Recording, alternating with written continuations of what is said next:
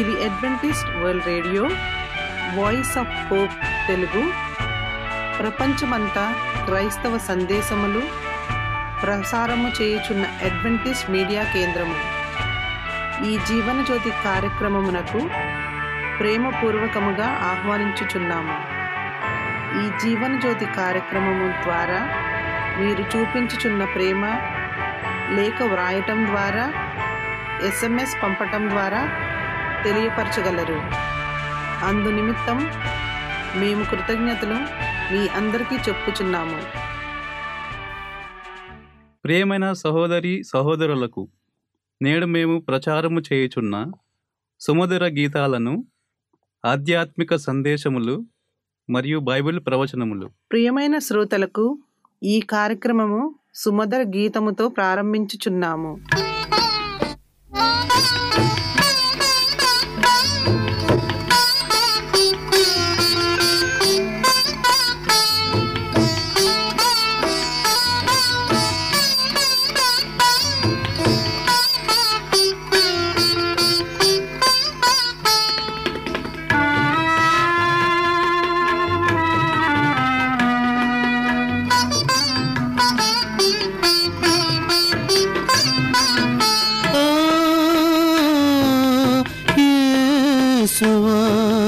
నీవే మా దేవా, ఆశలన్నీ నీవేగా, అమర సుఖము నీవేగా, కరుణ చూపి ప్రోవగా రావా నా దేవా.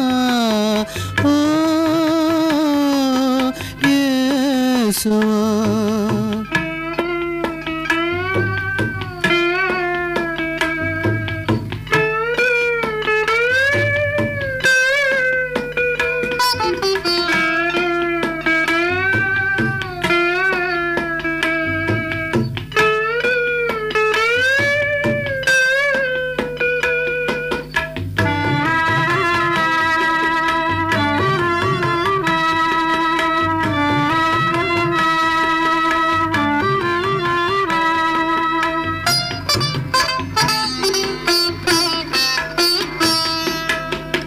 బ్రతుకు చీకటాయె నాకు, వెలుగునీయ రావయ్యా.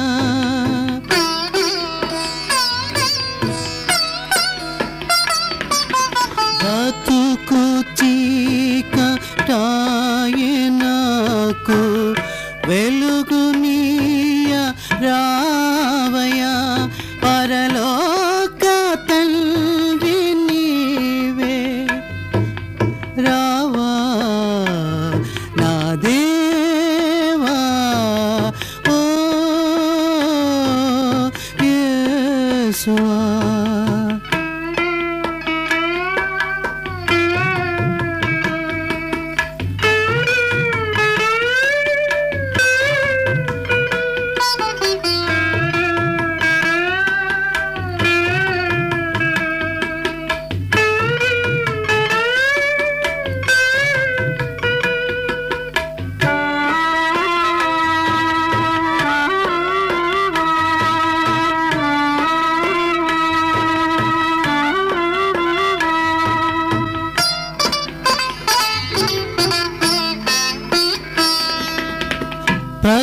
ప్రతిదినముని నామమును ప్రీతితోనే వేడుదున్.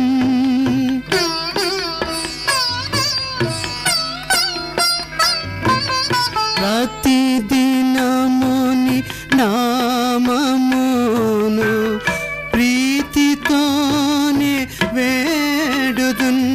పరమేశ్వరని తోడు నాకు నీయా రావయ్యా. ఓ యేసువా, నీవే మా దేవా, ఆశలన్నీ నీవేగా, సుఖము నీవేగా కరుణ చూపి ప్రోవగా రావా నా దేవా ఓ యేసువా ఓ యేసువా ఓ యేసువా. మా చిరునామా Adventist World Radio, Jeevan Jyoti, post box 1446, Poona 411037. Mobile number 9398344406, Maharashtra, India. Email CHRICHARDJOHN@gmail.com. CDE number 0008004001 ఈ సమయమందు పాస్టర్ రిచర్డ్ జాన్ గారు వాక్యోపదేశం చేస్తారు అనే సిద్ధాంతాన్ని మనందరం కూడా చదువుకొని ధ్యానించనే ఉన్నాం. పూనా అడ్వెంటిస్ట్ మీడియా సెంటర్ ద్వారా మిమ్మల్ని అందరినీ ఈ వాక్య ఉపదేశానికి ఆహ్వానిస్తూ ఉన్నాం. మీరందరూ బాగున్నారని మేము నమ్ముతున్నాము. మీ కొరకు మేము ప్రార్థన చేస్తున్నాము. మీ కుటుంబాలను, మీ గృహాలను, మీ బిడ్డలను, మీ పాడి పంటలను, మీరు చేస్తున్న పనిని దేవుడు దీవించి ఆశీర్వదించును గాక. ఈ దినమందు మనం దేవుని సృష్టిని మనం జ్ఞాపకం చేసుకుంటున్నాం. మరి వాక్యోపదేశకులు పాస్టర్ రిచర్డ్ జాన్ సిహెచ్. మరలా నేను చెప్తున్నాను, నా కాంటాక్ట్ నెంబర్ 9338344406. నా ఈమెయిల్ ఐడి CHRICHARDJOHN@gmail.com. దేవుడు అన్నిటికీ సృష్టికర్త మరియు అతని సృజనాత్మక కార్యకలాపానికి సంబంధించిన ప్రామాణికమైన వృత్తాంతాన్ని గ్రంథాల్లో వెల్లడి చేశాడు. 6 రోజుల్లో ప్రభు స్వర్గాన్ని మరియు భూమిని మరియు భూమిపైన ఉన్న సమస్త ప్రాణాలను సృజించాడు. మరియు ఆ మొదటి వారంలోని 7వ రోజుని విశ్రాంతిగా ఆశీర్వదించాడు. ఆ విధంగా అతను తన పూర్తి చేసిన సృజనాత్మక పనికి శాశ్వత స్మరక చిహ్నంగా సబ్బాతుని స్థాపించారు. మొదటి పురుషుడు మరియు స్త్రీ సృష్టి యొక్క కిరీటమైన పనిగా దేవుని స్వరూపంలో సృష్టించబడ్డారు. ప్రపంచంపై ఆధిపత్యము ఇవ్వబడింది. దానిని సంరక్షించే బాధ్యతను అప్పగించారు. లోకము సమాప్తమైనప్పుడు అది దేవుని మహిమను ప్రచురిస్తుంది. చాలా మంచిది. దేవుని సృష్టి ఆదికాండం 1వ అధ్యాయంలో మనం చూసినట్లయితే 7 దినాల్లో దేవుడు ఏమేమి సృజించాడో మనం చూద్దాం. మొదటి రోజు దేవుడు వెలుగు కమ్మని పలకగా వెలుగు కలిగాను. రెండో రోజు దేవుడు జలముల మధ్య ఒక విశాలము కలిగి ఆ జలమును ఈ జలమును వేరుపరుచును గాకని పలికెను. అది కలిగి ఉన్నది.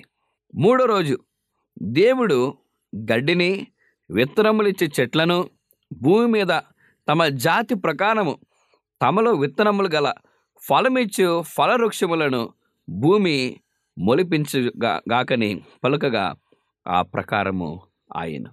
4వ రోజు దేవుడు ఆ 2 గొప్ప జ్యోతులను, అనగా పగటిని ఏలుటకు పెద్ద జ్యోతిని, రాత్రి ఏలుటకు చిన్న జ్యోతిని, నక్షత్రములను చేసెను.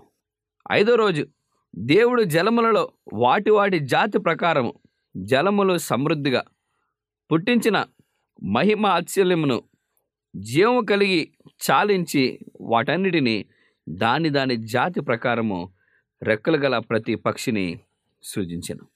6వ దినాన దేవుడు జంతువులను సృజించెను.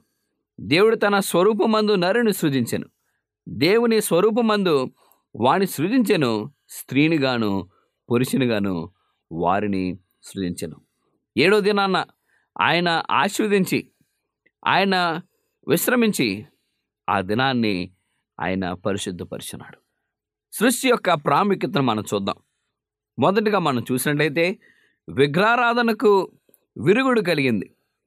కీర్తన గ్రంథం 96 అధ్యాయము 5వ వచనంలో జనముల దేవతలందరూ వాటి విగ్రహములే, యెహోవా ఆకాశ విశాలమును సృజించినవాడు.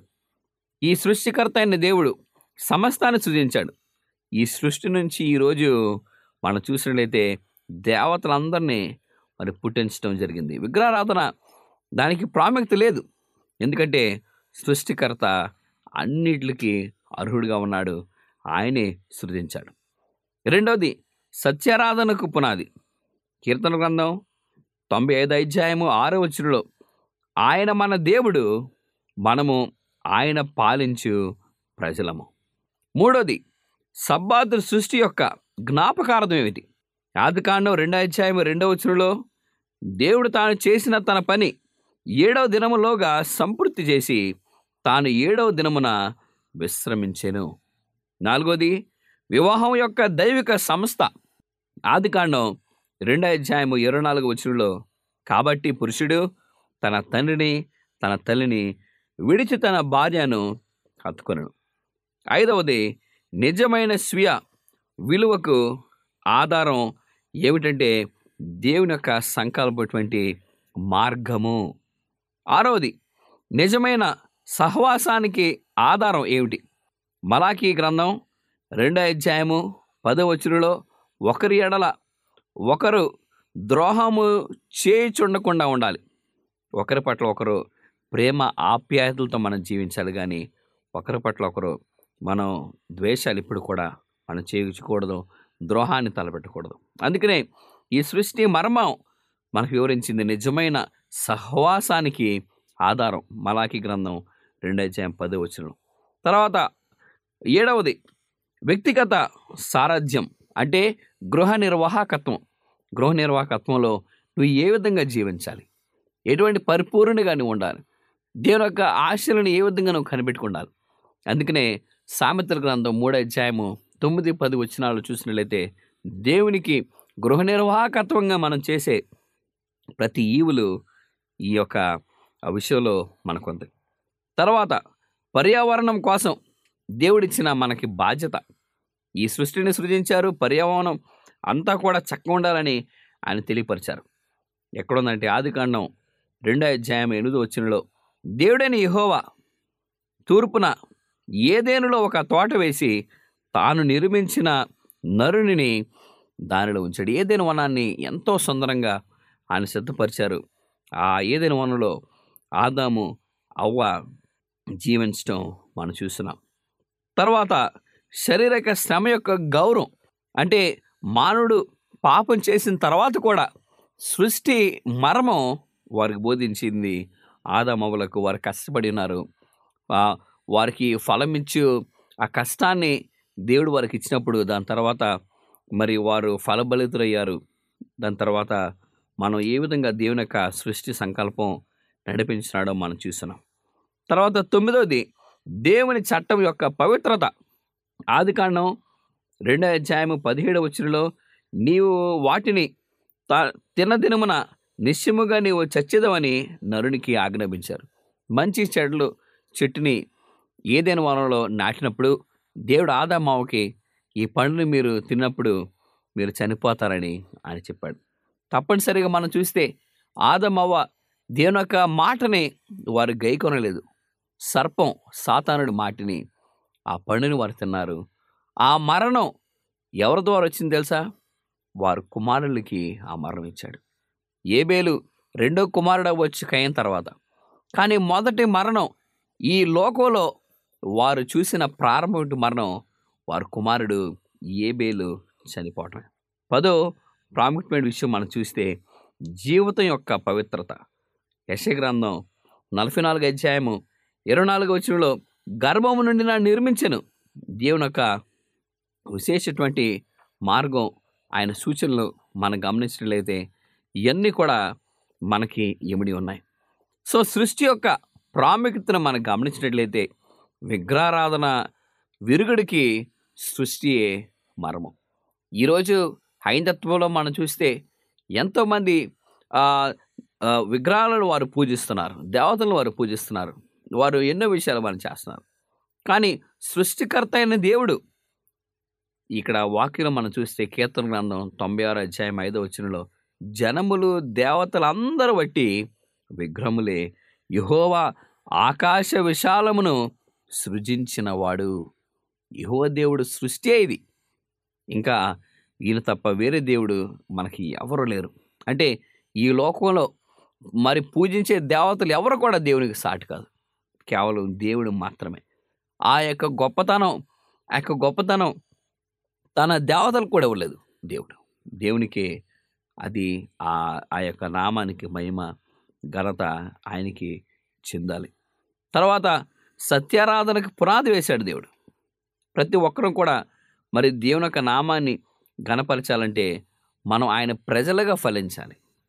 ఆయన ప్రియబిడ్డగా మనం ఉండటానికి మరి సృష్టి మన బోధించిన చక్కని సృష్టి వాతావరణం మనం గమనించినట్లయితే 6 దినాలు దేవుడు చక్కగా అన్నీ కూడా అమర్చి సమకూర్చి నడిపించి ప్రతి విషయాన్ని చక్కగా ఆయన చూపించినారు. ఈరోజు సృష్టిని మనం చూస్తే ఎంతో సుందరంగా మనకు ఉంటుంది, కానీ మానవుడే ఆ సృష్టిని పాడు చేస్తున్నాడు, ఆ ఘనతను పాడు చేస్తున్నాడు, ఆ సృష్టి మర్మాన్ని గుర్తించలేకపోతున్నాడు. కానీ ఎప్పుడైనా మీరు గమనించారు, ఎక్కడైనా చక్కని ప్రదేశానికి వెళ్ళి కొండల వైపు చక్కని చెట్లని ఆ యొక్క చక్కని ఆ గాలిని మనం చూసినప్పుడు ఎంతో ప్రశాంతంగా మనకు ఉంటుంది. ఎక్కడ లేని ప్రశాంతత సృష్టిలోనే దేవుడు మనకిచ్చాడు. మానవుడు అందరం కూడా మనం దాన్ని ఆస్వాదించి సంతోషిస్తాం, మనం దాన్ని గమనిస్తుంటాం. తర్వాత ఈ 6 దినాలు ఆయన సృజించి సబ్బాతును మటుకి ఈ సృష్టి యొక్క జ్ఞాపకార్థంగా పెట్టాడు.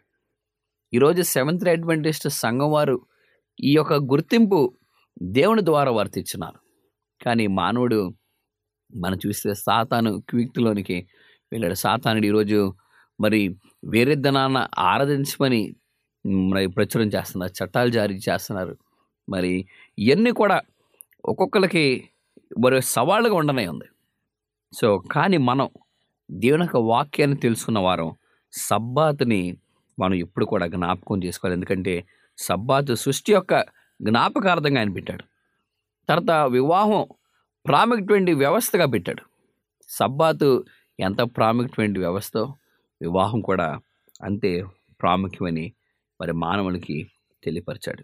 ఇవన్నీ కూడా మనం గమనించినప్పుడు మన యొక్క సహవాసం దేవునిలో ఆధారపడాలి. మన వ్యక్తిగత జీవితాన్ని మన గృహ నిర్వాహకత్వంలో పెంచుకోవటానికి ఈ సృష్టిని దేవుడు సృజించాడు. ఈ సృష్టిని మనం గమనించినట్లయితే ఎంతో జ్ఞానానికి మనది బోధిస్తుంది. ప్రిమెంట్ వార్లారా, మనందరం కూడా ఈ యొక్క గమనాన్ని మనం ఎప్పుడు కూడా పరిశీలించుకొని ఆ గమనం కొరకు, ఆ గమన నిరీక్షణ కొరకు, దేవుని యొక్క రాజ్యం కొరకు మనం పరిపూర్ణులుగా మనం సిద్ధపడాలి. ఇది కేవలం 6 సిద్ధాంతం దేవుని సృష్టికి వించిన వాక్యమే కావచ్చు, కానీ ఈ సృష్టి మర్మాన్ని మనం తెలుసుకొని సృష్టికర్త అయిన దేవుని మనం ఘనపరిచి ఎప్పుడు కూడా చేయాలి. కానీ లోకం ఏం చేస్తుంది తెలుసా? ఈ సృష్టిని సృజించిన సృష్టికర్తను వారు మర్చిపోతారు. మరి ఒకసారి చెప్తాను, ఈ సృష్టిని సృజించిన సృష్టికర్తని అందరూ కూడా మర్చిపోతున్నారు. కానీ ఈ యావత్తు సృష్టిని, ప్రపంచాన్ని నిర్మించిన స్థాపించిన మన దేవుణ్ణి, మన సృష్టికర్తని మనం కొనియాడుతూ మయంపరుస్తూ ఘనపరుస్తూ ఉండాలి.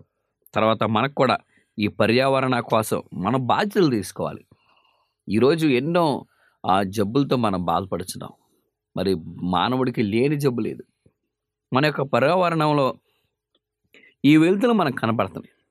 ఆ దినంలో ఆదాము అవ్వని ఏదైనా వనంలో పెట్టినప్పుడు వారికి ఎటువంటి బాధ లేదు. అన్నీ కూడా దేవుడు అమర్చాడు.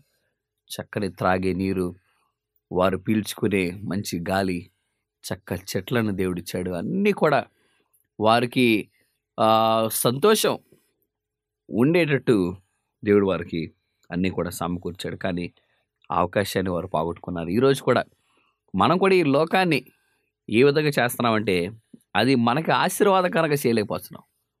మనం దానికి వ్యతిరేకంగానే చేసుకుంటూ వెళ్తున్నాం. తర్వాత దేవుని యొక్క చట్టం అది చాలా పవిత్రత. దేవుడు మనకి 10 ఆజ్ఞలు ఇచ్చాడు. త్వరలో మనం ఆ సిద్ధాంతాన్ని కూడా మనం చదువునై ఉన్నాం. సో దేవుడిచ్చిన చట్టాన్ని, ఆయన ఇచ్చిన ధర్మశాస్త్రాన్ని మనం ఎప్పుడు కూడా గైకుంటూ ఆయన ప్రియబిడ్డలుగా జీవించాలి. అదే కాదు, మన జీవితం ఎప్పుడు కూడా పవిత్రునిగా అవటానికి నువ్వు ప్రయత్నించాలి, పరిపూర్ణుడిగా నువ్వు ప్రయత్నించాలి. పోయిన వారం మేము సబ్బాత్ దినమందు ఒక ప్రసంగికులు దీని గురించే బోధించారు.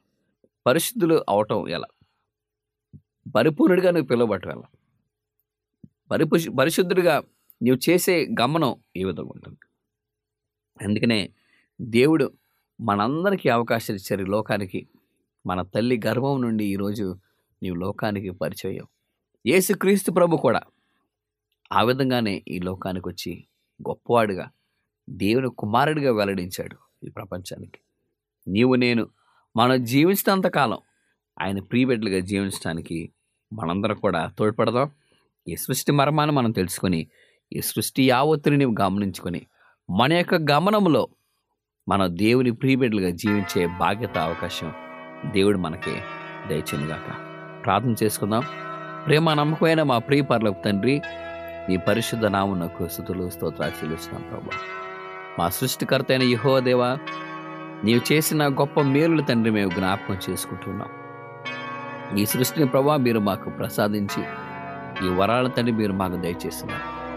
మేమందరూ కూడా ప్రభా ఈ మా యొక్క జీవిత విధానంలో మేము దాన్ని సంరక్షించి, నీ యొక్క సృష్టిని మేము ఆస్వాదించి, ఈ యొక్క ఆనందాన్ని తండ్రి మా యొక్క జీవితంలో మేము అనుభవించి నీకు సాక్షులుగా జీవించే అవకాశం మీరు మాకు దయచేయమని, మరి వాక్యం వినిచిన ప్రతిని బిడ్డను ప్రభా మీరు దీవించి ఆశీర్వదించమని యేసుక్రీస్తు నామమున మేము ప్రార్థన చేస్తున్నాం తండ్రి. ఆమేన్.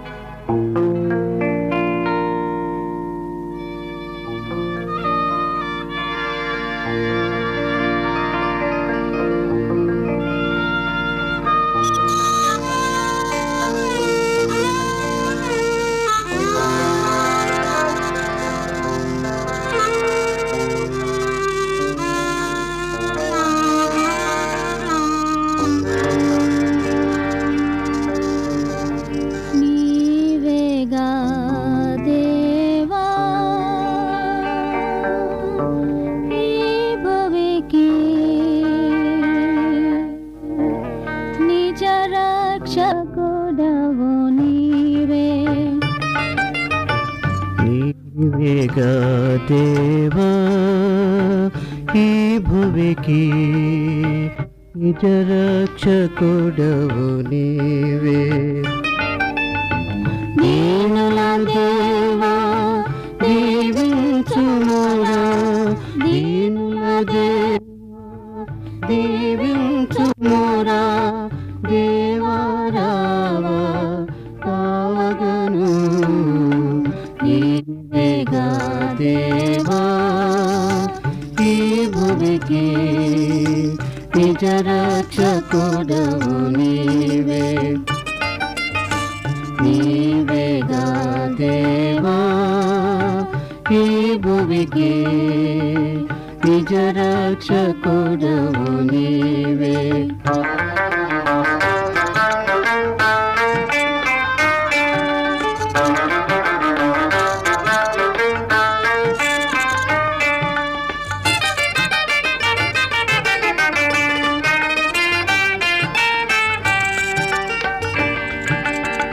సతతము నీ సన్నిధి నేనుండ కోరితి దేవా కావా.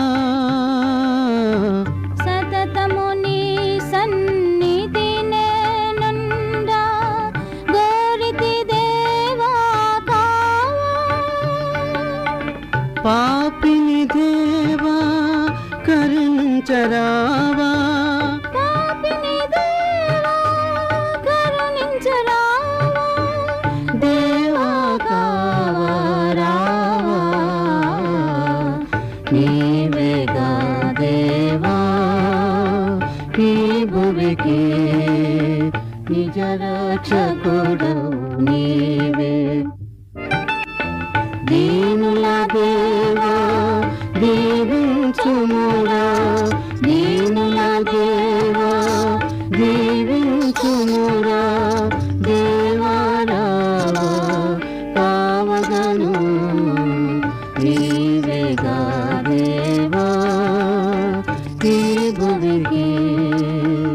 నిజ రక్షకుడు నీవే.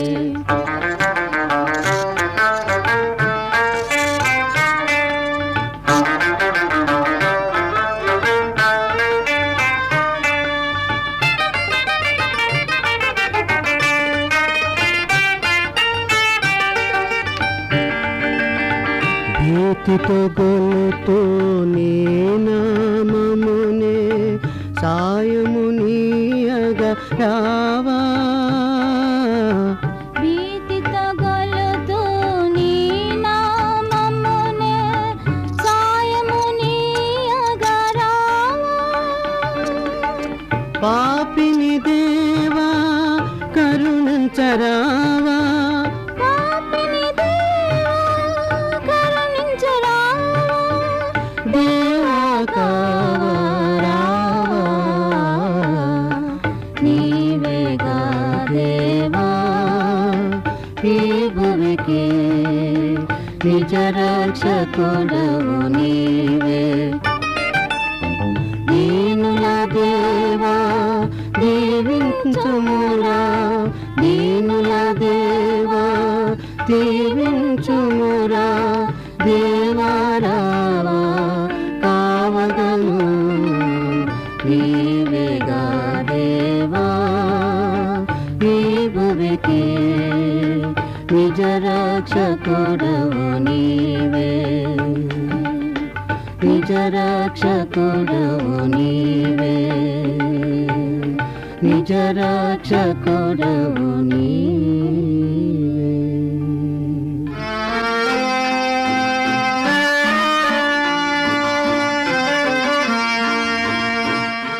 ఈ వాక్యోపదేశము మీ అందరికీ ఆశీర్వాదకరముగా ఉండాలని ప్రార్థిస్తున్నాము. మీ యొక్క సలహాలు మాకు లేఖ మరియు SMS ద్వారా ఇవ్వగలరు. మీకు ఏమైనా బైబిల్ పాఠములు నేర్చుకోవలసిన ప్రేరేపణ ఉన్నట్లయితే మాకు తెలియజేయగలరు. మీకు ప్రార్థన అవసరతలు ఉన్నట్లయితే మాకు వాట్సాప్ SMS ద్వారా తెలియపరచగలరు. మీ కొరకు ప్రార్థన చేయుచున్నాము. ప్రియమైన విశ్వాసులారా, మా చిరునామా Adventist World Radio, Jeevan Jyoti, post box number 1446, Poona 411037, Maharashtra, India. Mobile number 93344404.